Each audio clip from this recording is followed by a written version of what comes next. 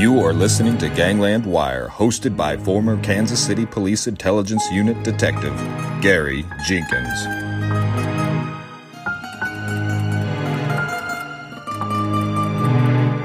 Welcome, all you wiretappers. You guys out there. Happy to be back here in the studio, and we are talking halfway around the world today through the magic of the internet and Zoom. I have on here Keith Bulfin. Did I pronounce that right, Keith? You have indeed. All right, good. So I happen to listen to another podcast, and I can't even remember the name of it now, but I don't mind giving the competition a little help, but I can't remember it. And he had such a compelling story that I immediately started trying to get hold of him because I wanted to hear this story. I did a little research on him. He grew up in New Zealand, as you can tell by the accent. And I don't know, Keith, is there a difference in a New Zealand accent and an Australian accent? They sound the same to me, but. Yes, there is a difference. New Zealanders are a little bit different to Australians in terms, probably like the Canadians to the Americans. Right, or even Southern Americans to Midwest Americans like myself and Northern and Eastern Americans. So yes, exactly. But, get this started, folks. Keith was involved in kind of a bad casino deal. I believe he was an accountant. Is that right? A banker, an accountant when you were young? Yes, I was. Yeah. And you ended up, and however this casino deal went askew and some bad people were involved in, you ended up getting 3 years in penitentiary. And for some reason, even though this is a white-collar crime, you were sent to the maximum security prison at Port Phillips. And in that facility, he linked up with a Mexican cartel banker named David Gomez. Now, Keith's book, Undercover, A Novel of Life, will recount how he went into the cocaine business and take you on a trip of just how that cocaine business works on the inside. It was described a chilling memoir that keep the readers turning pages after pages just to see what happens next. So I look forward to reading it myself, Keith. Welcome. Thank you very much. It's a pleasure to be on your podcast. Thank you very much indeed. Well, great. Hold the book up so people can see what the cover looks like. Absolutely. There it is, Undercover, A Novel of Life. Tell me a little bit about, let's talk a little bit about that penitentiary experience. We really want to know about the cocaine business in the United States, of course, but tell us a little bit about that penitentiary life. How did you navigate that? Well, it's extremely difficult because I was in a unit which was 20 inmates in that unit, and 17 never to be released. They were mass murderers, and they were in for life. And there was 3 bankers, myself and 2 Mexicans. But to live with these people, if you look at it the wrong way, they would stab you or punch you or fight with you all the time. So every day was a struggle to survive within the unit. But being an old rugby player, I could take a few knocks and give a few knocks back. So, but I got stabbed a couple of times and beaten up a few times, but that was the phase of life. And it was a difficult environment, but we survived. So then this David Gomez, who was a Mexican cartel banker, was in that unit, I assume, with you. Is that correct? Correct. So he was he had come to Australia under a false passport, and he had been living under a false name, and he'd been under surveillance by the federal police and the state police, as well as the FBI and the DEA from the United States. As he was the major banker for the drug cartels in Mexico and Colombia. And he had fled Mexico after Fox was appointed president, and he lost all his protection. And he had fled and been a fugitive for over 4 years when he was captured in Melbourne. And he was living a luxurious life, pretending to be a coffee importer. But everybody was watching him from the federal police, the FBI, and the DEA. And then because I had become a friend of his within the prison system, they saw this as an opportunity that maybe that friendship could lead to myself becoming the next banker for the drug cartels in Mexico and Colombia. So I was interviewed by the DEA and also by federal police to see whether, in fact, I could build on the friendship within the prison system. Now, Gomez himself, because he had so much money, he had protection within the prison system. So one thing, by befriending him, gave me protection. So the beatings and the stabbings didn't continue. So that was a plus. But my knowledge of drug cartels in Mexico and Colombia was zilch. I mean, the only thing I had seen was the film Traffic. I'd never seen anything else. And I hadn't read up about them. So I was quite naive. And but he and I got on extremely well because we're both bankers. We're both interested in, the economy and how to move money around the world. And he thought I was very good, probably as good as he was in terms of where you could plant money and how you could transfer it, how you could set up nominee companies. And unbeknownst to me, he was talking to his lawyers he would ring from the prison to his lawyers who would connect his phone to Mexico. And he was speaking very highly of me, talking about I could be the next creative banker. And from the cartel's perspective, I was the right person because I didn't come from America or Central or South America. I came from a different country. I was coming out of a prison system, so that was a plus for them. Gomez had built a trust with me. Trust is terribly important within the cartels. If you can be trusted, then, you can survive. And the cartels work on fear. So when they meet you, if you're trembling and perspiring and they can smell the fear, they say to you in Spanish, but also in English, if we smell fear, we smell trust. We can trust you. Ah, interesting. And I didn't have to act that part. You didn't have to act like you were afraid of them. I understand, man. I'd be scared of them too. Whew. They not only kill you in maybe even a slow, horrible manner, but they kill all your family too. They do not play by the rules like the American mafia does. No. But the most important thing from the cartel's perspective is that they control the cocaine market globally. And that's a huge business. And what they do, the United States is a lucrative market for them. Yeah. They ship the cocaine across the border, but they also ship the cocaine down to Brazil and from Brazil across to Africa and into Europe, as well as into Australia and Southeast Asia. But the business has grown, and according to the U.S. Department of Justice, the income that these 5 families earn is $500 billion. It's close, just on $480 billion a year. These guys that run these cartels, they've got 5,000 or 6,000 people working within the organizations, but they have experts who are financial whiz-kids who look after their money and transfer their money around the world. And I became one of them. So, I became the banker for the cartels. But being an undercover agent for the DEA, that's the Drug Enforcement Administration. Yeah. Now how did that work? I mean, did they help you get out of prison, or were you able to, you have to stay there, you did your time and then had a mandatory release or a certain time you were now normally when you got out, were you normally scheduled to get out, or did they help you with that? I got out on time and, my date of release, but they were also pushing for me to get released as soon as possible.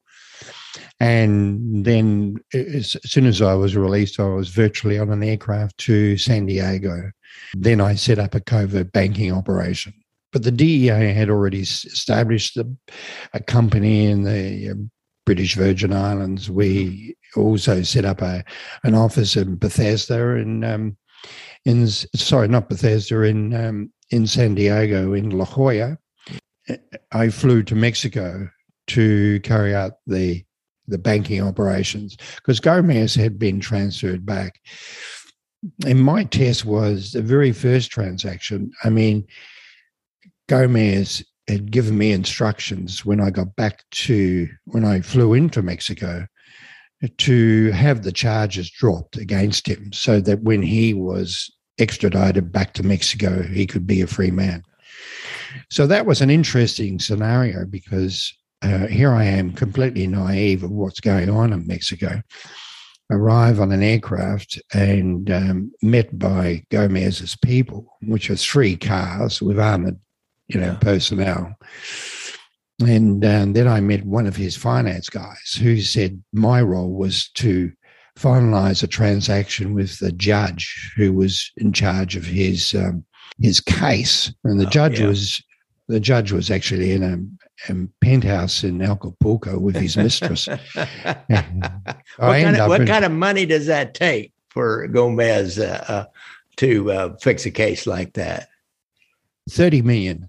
15 million up front and 15 million when the case was dropped. God. Oh, man, I might fix a case myself for $30 million. I'm sorry, folks. I know I'm Mr. Dudley Do Right in many ways, but boy, $30 million oh my God. Go ahead. That blows my mind away. Well, another question is during this time now, the DEA, you had really clandestine meetings with probably 1 or 2 agents only. And then they just turned you loose because they couldn't take the chance of you being seen with anybody or that might be identified as an agent. That is correct. Okay. And that is absolutely correct. I mean, and also the fear was within the DEA, there are a lot of moles who work for the drug cartels. Oh, when you got $30 million to throw around, you could buy a DEA agent for probably $5 million. No offense, DEA, my DEA friends, but you could buy a lot of influence for a few $1 million in that culture. Oh, absolutely. Absolutely. So the hierarchy within the DEA were concerned about, the possibility of a mole. And they said to me, we don't know who a mole would be. It's very difficult. So I had an Afro-American girl who was my controller and then a supervisor and the regional director. So they were very cautious about where we met, how I met.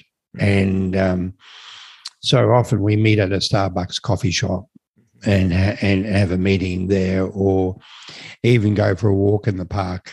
But we would have 2 agents in the car who would be making sure we weren't followed and no one was listening to our conversation or anything like that. It was a very important operation, to try and because I was the key to their financial operations. And the thing is, from the DEA's perspective and also from the US government's perspective, was how they dealt with their money. Where did the money go? What did they buy? What was their interest? And what influence did they have? And we knew they had congressmen and senators and policemen and border patrol and FBI agents and DEA on the payroll. But who were they?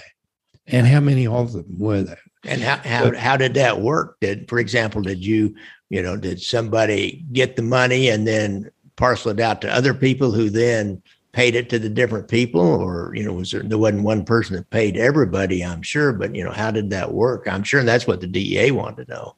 Oh, absolutely. I think in terms of, I didn't get to gather that information in regard to the US, but I got to be a paymaster to certain politicians and people in the army and the police, but mainly in Central and South America, like Brazil, Argentina, Chile.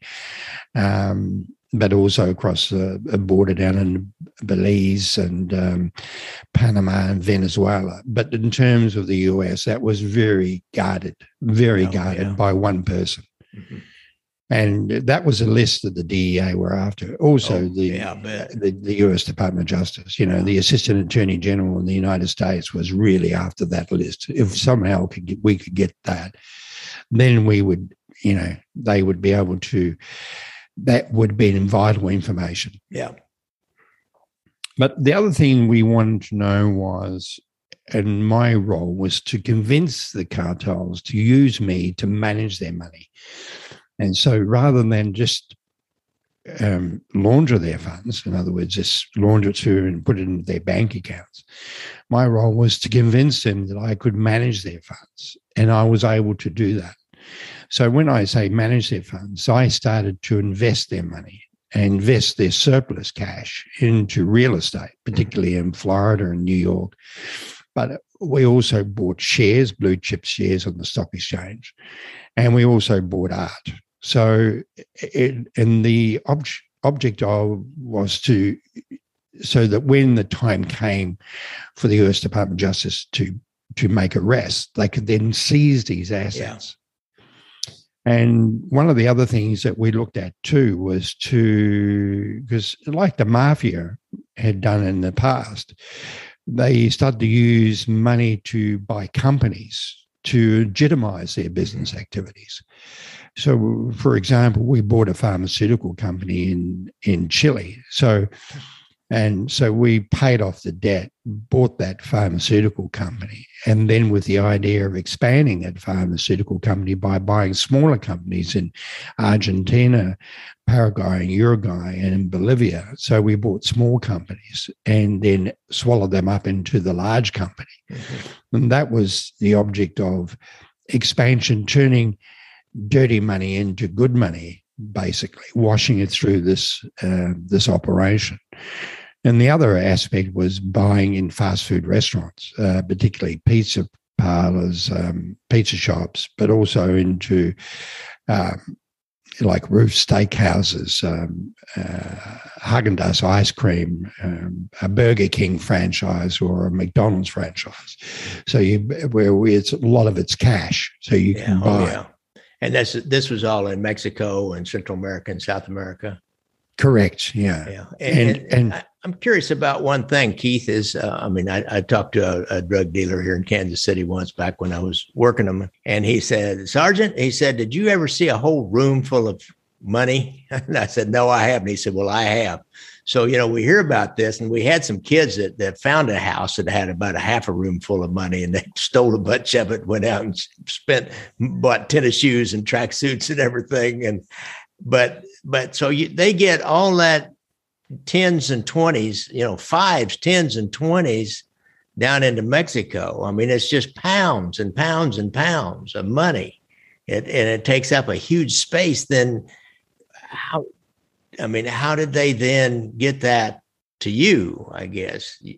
The one thing about and the first time it happened to me was only a small amount of money first. I mean, initially, later I was dealing in millions of dollars. Mm-hmm. But they bring along a case full of $3 million. It would be vacuum packed, so it's all squashed into. So somebody had already kind of gone through it and maybe got it into bigger bills, maybe hundreds, and vacuum packed it and organized it before you got it. Absolutely. Okay. All right. I got you now. And then they would say to you, can you launder this money? Can you bank this money? Yeah. And my response would be, yes, I can. Yeah. And they would say, well, there's $3 million in this. And you would never dare say to them, I need to count it, because it was exactly right. And then because I banked all their funds in Mexico. So, so it was a call back to DEA, and they would make available a banker who would help me facilitate that transaction. Okay. So I would head off to, Bank of America office or a Citibank office and walk in, and after hours, and then the cash would be counted and I would do the transfer. Okay. And then, but they would leave you with the cash. And you know in your own mind, you could never leave Mexico trying to flee with 3 million, and you wouldn't wouldn't get past the front entrance of the airport. Yeah. So, and they would easily track you down. Yeah, no matter how tempting it was, it wasn't worth it. You needed the government to hide you when this thing was all over. You didn't want to be trying to hide yourself. No. And even a government hide you is probably kind of dicey. Exactly. God, this is fascinating. A real inside look at how they do that and buying all those businesses. I guess they just you were setting up companies down there in Mexico. Did you set up LLCs and up in the United States? And or I mean, how did they? And then they choose some of their relatives and friends, people they trusted, to sit on the boards and have the higher jobs in these companies. Yes, they did, and also paid for people to, what they call white knights. Uh-huh. So they would pick white knights to be on, but you knew you couldn't do anything wrong. You couldn't cheat the system or try and. You just had to run the business. Yeah, and run it successfully. Yeah, and sometimes, particularly in the pharmaceutical company, the other subsidiaries that we purchased, they would know that it was drug money, and they would know, they were behind the scenes. So, but it was interesting, and also the ability of these drug cartel people to ring a president in Argentina or Chile or Paraguay to pick up a phone and make a call, say who they are. Wow. That happened. Huh. I just got that unbelievable connection, but it's all money driven. Yeah. So in other words, if you're a president in Argentina and you're going for another election, you need money. Yeah. For you, and suddenly money's made available to you. How much do you need to run your election? Yeah. Plus, you figure when you leave office, you want to have a nice life, and if they take care of business now, when they leave office, they're going to have a good life. Absolutely. And I think there are cases like 60 Minutes in Australia did an interview on the head of police in Tijuana. And he was the highest paid policeman in the Mexico Federal Police. And he had facilities with the US government, and the US government protected his family. So he lived in San Diego and then drove across the border every day and was the head of the police in Tijuana. And the 60 Minutes did a program on him, and he was showing, dead bodies from a cartel head and what arrest rate he was. And then he started to send his family to prestigious schools in San Diego. So the DEA said, well, that doesn't work out. This is his salary. This is what he's earning. And suddenly he's spending more money than he's earning. Something doesn't stack up. So, they then plugged his phones. And of course, then they realized he was, being protected by the Tijuana cartel, and he was earning money from them. So he was immediately arrested. But it was the DEA that did the numbers. The Mexican authorities had no idea. Yeah. It's crazy. It's just gotten so big. It's bigger than the governments, from what I hear you saying. I already suspicioned that, but it's bigger than any of the governments south of the border. Yeah, I think there is a way to beat it, but there is a way you could make a serious dent in their operations. And the only way you can beat criminal organisation is hit their financial. Yeah, if you can upset their financial operations and cut off their money supply, then because drug dealers, they go out in the marketplace, but they make the simple mistakes. They deal in drugs, and then they buy the flash cars, and they got all the flash toys.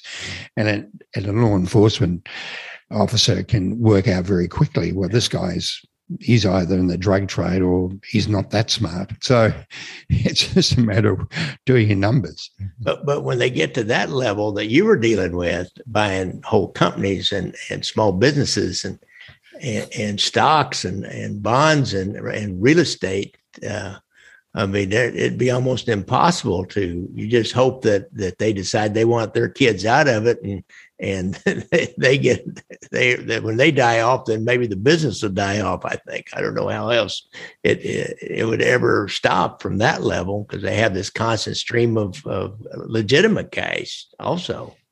Yeah, but they can't help themselves. So that's the thing. And it's a greed factor. And so what they say is, we're getting a legitimate business. You have to have, it's like probably some of the mafia families in the past, the ones that get a university education and then they become more sophisticated. Yeah. And then they work out, well, we can leave the drug dealing and the prostitution and the other legal activities and focus on genuine business. And you've seen that in the past, historically, where families have been involved in dirty money and then emerged and become what we call white knights in society. Yeah. The difficulty with drug money, particularly with the families of Mexico, is that the families that run those businesses are basically left school at 14 or 15, are street smart, gangsters. They love the thuggery and the beating and the constant fighting until that changes, because the people they employ, to run their operation are the elite in Mexico City. Guys with PhD in finance and one of the ones that I met, he was from Harvard. Gomez went to Harvard, did an MBA at Harvard. Oh. And then you've got the main guy who I met in Mexico City. He went to Columbia University and did a PhD in finance. I mean, he is as sharp as you could possibly imagine. And he's the US government thinks he's worth in excess of 2 or 3 billion in himself, because he's moving the money around. But he's also got protection, He wouldn't want to fly to the US in the short term. He'd be arrested at the airport. But crazy. So, Keith, now that one story about what happened in that hotel, you got to tell that story. This was crazy. Well, basically, the situation is I was undercover for a long length of time, but one thing I wouldn't do is that I wouldn't tape the conversations. Mm-hmm. And the US Department of Justice wanted the conversations taped because that was further evidence in the case of going to court. But I was reluctant because of the security of these cartels. Is if they find you with a taping device, then, you would be executed on the spot. Mm-hmm. And taping devices can be a pen, just like that. You click the top of the pen, or car keys where you lock the car, but that's actually a recording. I've heard that in modern times. When I was doing this stuff, they were pretty big, but I've heard in modern times they're just like nothing. Yeah, and also like this, a phone. Yeah. You can have a phone where you press and then you're recording. So I wouldn't do that. So my schedule was to go to Mexico on the Monday, and on the Sunday, the day before I was scheduled to go to Mexico, they had an agent who had worked in Colombia for 27 years as an undercover agent living in Miami. His name was Al. And I was introduced to him and told, and by the senior executives of the DEA, that under no circumstances was I going to go to Mexico without Al. He was the guy who was going to go down and record all the conversations. The difficulty was Al was an agent. He wasn't a banker, so he didn't understand banking. Yeah. And I tried to teach him within a very short period of time, but he wasn't really interested. Yeah. And how were you going to explain him also when you got down there? Well, that was a difficulty as well, because the cartels have trust. So when you introduce a new person in, they become very jittery. Yeah. And if you don't announce it, they become very suspicious. When we arrived in Mexico, which was on the Monday night, Al disappeared. And it wasn't until later that I realized he disappeared to get a weapon and have a weapon. And my guess is that he went to the US Embassy and caught up with the DEA attaché and was granted a weapon. Yeah.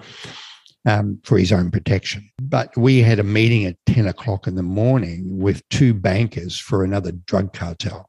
And how that works is cartels would send a banker along who would understand what you're trying to convince them to use your method of laundering the money. And they would then go back and tell the cartel leader, yeah, this guy's legitimate. He knows what he's talking about. It's a good idea.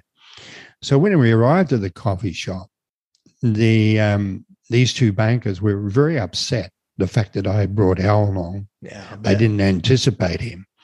And they were nervous, and they were looking at him with suspicion. And then they decided to ask him a banking question. And they said to me, I don't want you to answer the question, Keith. Let Al answer this. Test. So they said to him, what can you tell us about interest arbitrage? And of course, Al had no idea. Yeah. And rather than say, look, it's not my expertise, I'll let Keith answer this, he tried to answer it and come up with something which was completely different to what it really was. Yeah. And they said to him, you are not a banker. And at that point, a waiter turned up with a tray of coffee and said to Al in Spanish, would you like some coffee, sir? And he said, no, I don't want any coffee, in Spanish. And they immediately picked up his accent of Colombian. Mm-hmm. So they said, you're not a banker, you're a Colombian. We're suspicious. This meeting's over. Mm-hmm. So there was panic by myself. And admittedly, Al, 27 years undercover, he was petrified. He went into the bathroom, he smashed a tape recorder, and he was like me, desperate to get out of Mexico City, because we knew then they were onto us. Mm-hmm. And it was only a matter of time before someone would come for us and then take us away, and we would be tortured until such time as the truth had been revealed. But when we contacted the DEA in San Diego, and you can imagine a room full of agents and waiting for us to call, and they said, no, you've got to go to the meeting at 2:00, and we'll work out a schedule for you to get back to the US today, but after that meeting. And that meeting was with a major cartel leader who had $10 million in cash. So we went to the meeting, and both were petrified, but we saw all the bodyguards outside. So we knew it was someone important. Mm-hmm. And we went up, and this is the J. Marriott Hotel in Mexico City. So we went up in the lift to the main room where this banker, Mexican banker, who I knew quite well, and I walked in, and he was sitting, it was a suite. So he was sitting at the desk, mm-hmm. the sunlight coming in over his head. So, you were looking into the sun, and because he was sitting at a desk with that window behind him. Yeah. To the right, there was the bedroom with an ensuite, and there was a small lounge where we were. This banker was extremely upset that I had brought in this Al, but at that time, the phone rang, his cell phone rang, and it was the cartel leaders were on their way up in the lift. So he turned to Al and myself, and he said, my clients are on their way. And by the way, they're two Colombians, they're brothers. Mm-hmm. And Al immediately realized that he was going to be exposed. 27 years working undercover, everybody knew him. Yeah, in Colombia, yeah. So he then immediately went to the bathroom. I thought he'd gone to the bathroom, because he was really upset, and he was but he had gone to the bathroom to get his weapon and take the safety catch off. So when the Colombians come into the room, they greeted me, and I was perspiring like I was just walked out of a shower. Yeah. And then the Colombians heard the toilet flush, and then they swung around to see who was coming out of the bathroom, and then Al come out, but he already had his gun, and he fired. Yeah. He didn't even, and within, it's less than a second. It felt like it felt like it was 2 minutes, but it was only seconds. Yeah. And the Colombians reacted fairly quickly. So there's only one wounded in Colombian and myself left. The rest were dead. Oh my God. And then ringing. What do you do then? What do you do then? Man. Well, it took me a long time to sort of recover. When you go out, you got all their bodyguards are downstairs. Oh yeah, I know. And I'm ringing the DEA and saying in San Diego and saying, look, I've got a drama on my head. There's a song. It has a line that's perfect for this. Send lawyers, guns, and money. The shit has hit the fan. Absolutely. I said something along those lines. I bet that's probably what you told that San Diego office. Yeah. So they said, we'll come up with a plan. But, oh, yeah. Oh, yeah. I think what they really meant was you're on your own, dude. Figure it out. Exactly. Yeah. So, and I did everything different to what they said. I don't blame you. I do. When they said turn left, I turned right. Right. Yeah. But I managed to get myself out of Mexico, and it was an amazing journey how I did that.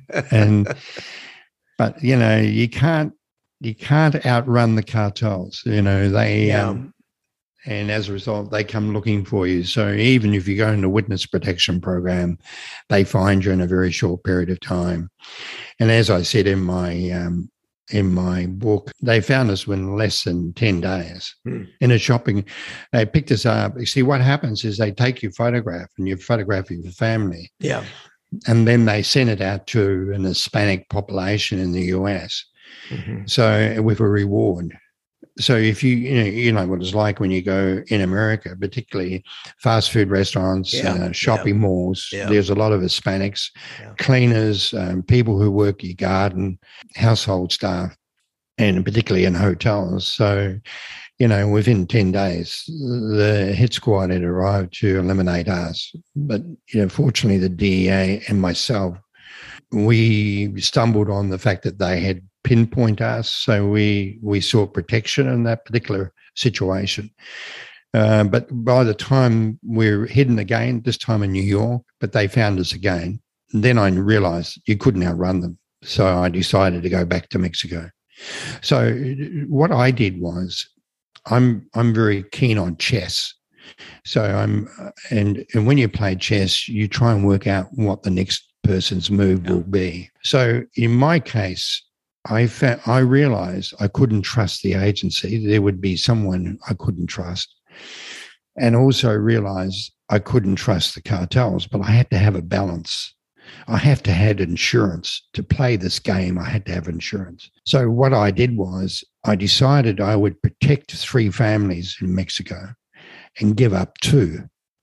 So if the shit hit the fan, maybe the 3 families who I protected could protect me. Yeah. That was my sort of my thought. So when I went, and also Gomez had been trusted me 3 years in a maximum security unit, and he was back in Mexico. So I flew back to Mexico City. I worked on the assumption there was a 50-50 chance I could be executed. But the Mexicans have a policy, and so do the Colombians. If you give yourself up to them, then they will only execute you, not your family. Mm-hmm. If they come after you, then they'll eliminate your extended family, not only you, your family, extended family. But you go to them, it's like, you've come to them. It's a different scenario. So I went to them to convince them that I wasn't a DEA agent because I had protected 3 families. And I had the Colombians' money. I transferred the money out of the DEA's accounts back into a certain account. So I was able to repay the Colombians and get my life back. And I was given semi-protection by the cartels, told never to come back to Mexico, but said that no one will chase you. So from my perspective, so when I wrote the book, I know that no one will touch me. Oh, that's good. That's great. I just wondered about that now that you've written this book and telling these stories. But, You're a long ways away too. It's not like being up in the U.S. as far as having people from Central, South, or Mexico, South America coming after you, being where you are. It's a little bit tougher to get something done over there, I would imagine. Yeah, but one point is that I was in a shopping mall in Australia, in Melbourne, Australia, and I saw a guy and his wife walking through. And I had to have a second look. And then I realized they were from a cartel family out of Tijuana. I met them in Cabazon Burgers. So I followed them, and they were having an ice cream with their children. Mm-hmm. And I thought to myself, do I or don't I tell the authorities? And I thought, no. I want to live. Just leave it alone. Yeah. Leave it alone. I understand.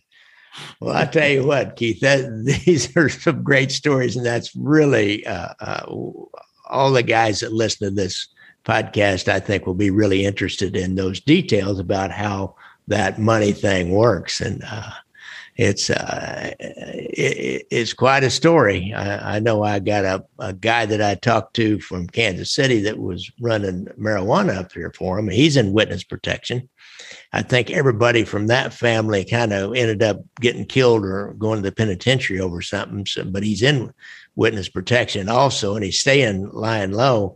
But he told me a story about how a bar owner up here close to Kansas City decided he didn't need to pay the cartel for three loads that he had gotten. They're like 500-pound loads, and it's about $25,000. And he said they set up 3 carloads, 3 of these big SUVs full of Sicarios, and surrounded this bar that this guy owned, and then went up with it and said, "Here's the deal: you get us our money, or you are going to come back and kill everybody in here, kill you, kill your family, burn this place down." And of course, he had the money in about 24 hours. Yeah, that'll be right. Yeah, they do not play, do they? So now, Keith, you've got other stories, right? Did you do other work with the DEA? And I was transferred to the FBI. Or the FBI, you did other things. Can we get back together one of these days and talk about some of that work? That would be great. All right. So I really appreciate you coming on the show. Hold the book back up again so guys can see that. And don't forget, everybody, I will put a link to Undercover, a Novel of Life. And I tell you what, it's a real page turner. So we just scratched the surface of what's in that book. So if you want to know more than you could ever begin to know about how the cartels work, why, get that book and read it. So it's a real readable too. I read a review of it, and they said it was a memoir of his life that was really exceedingly readable. So we all like that. I really appreciate you coming on. Folks, don't forget, hit me up on Venmo, buy me a cup of coffee or a shot in a beer at Gangland Wire, or make a donation on my podcast on the website. And don't forget, I've been forgetting, I haven't talked about the PTSD. Especially if you're veterans and you have a problem with PTSD, get hold of your local VA. They've got a website that's set up for that and a number. And I don't have that on me right now, but that's all you got to do is Google PTSD and the VA, and you'll find that help. Keith, thanks a lot for coming on the show. Thank you, Gary. Thank you for inviting me. Okay. Music provided by our good friend and super fan from Portland, Oregon, Casey McBride. Thanks, Casey.